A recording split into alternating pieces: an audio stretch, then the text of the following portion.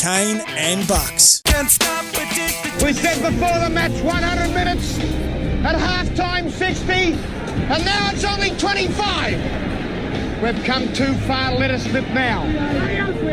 That is not to say we go defensive, though. We're still keeping this bloody pressure up as never been kept up before in the history of North Melbourne.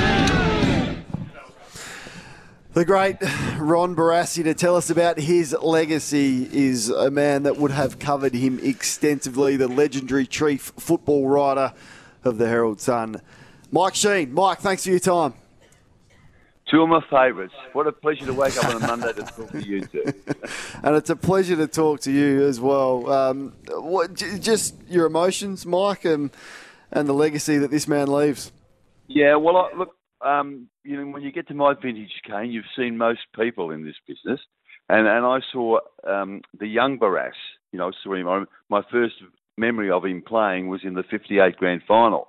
So I was 11, he was 22, and he was playing his fifth grand final in a row.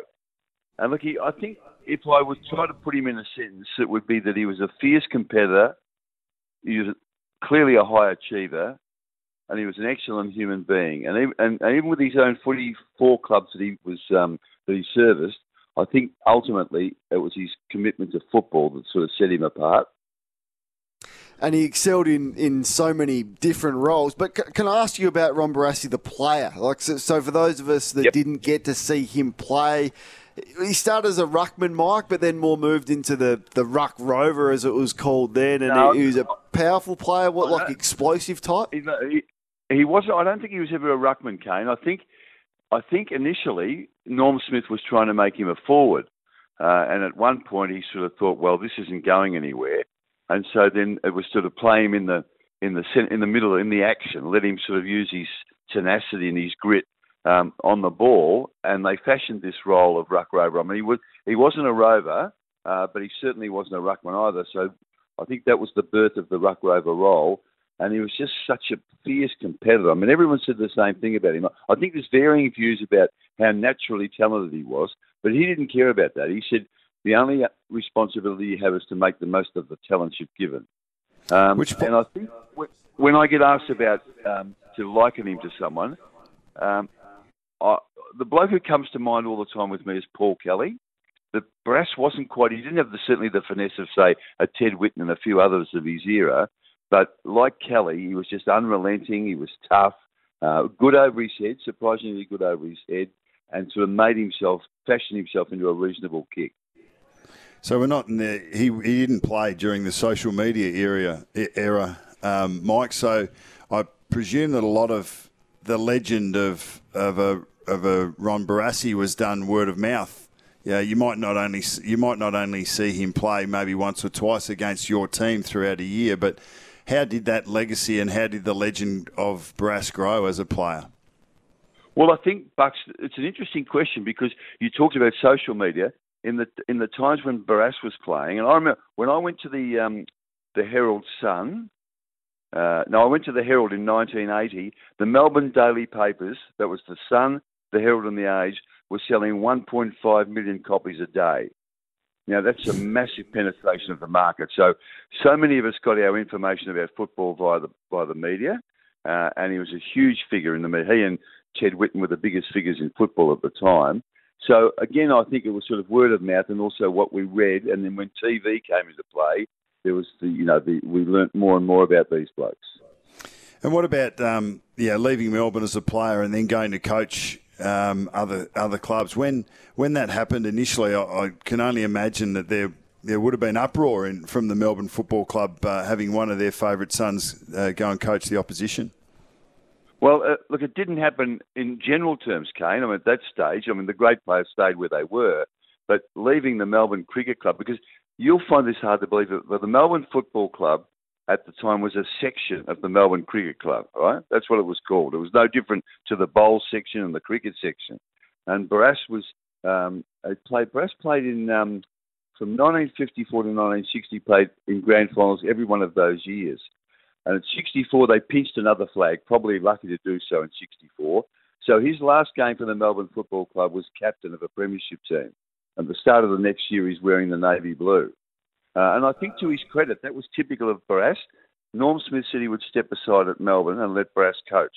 And Barassi said, no, I need to learn more about the world and more about the environment in other clubs.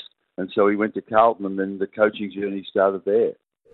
What was he like to cover, Mike? I mean, you're an expert in media, clearly, and those would have been more interesting than others, those individuals. What was he like to write about and cover?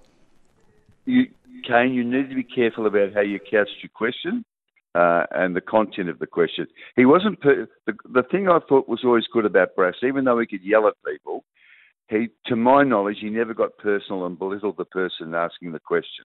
But he could challenge the observation or challenge the question, which he did often. But I think then when it was finished, it was done. Like he was great to have a discussion with, or a debate, whatever you want to call it.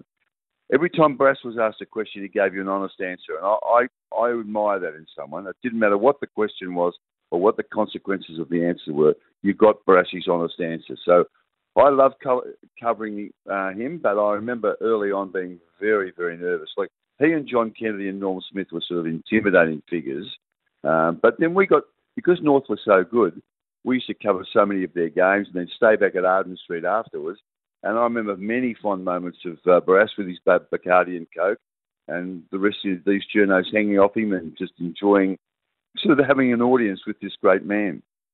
Some of the audio that we've heard this morning has been amazing, and it probably brings to light how important it is to collect those moments. But one of them that I don't know if it's got a lot of airplay, but I've seen a fair bit.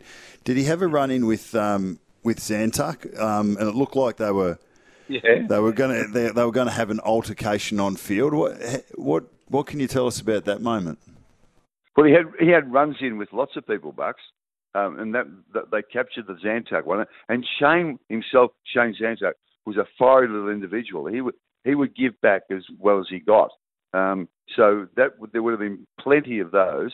And I mean, it's the famous one with Gerard Healy when Barassi launched into him. I don't think, and Barassi launched into Brent Croswell. It didn't matter. Possessions one. It didn't matter whether the player was the best player in the team or the worst. If they didn't do what Barassi said or they hadn't executed properly, he would dress them down.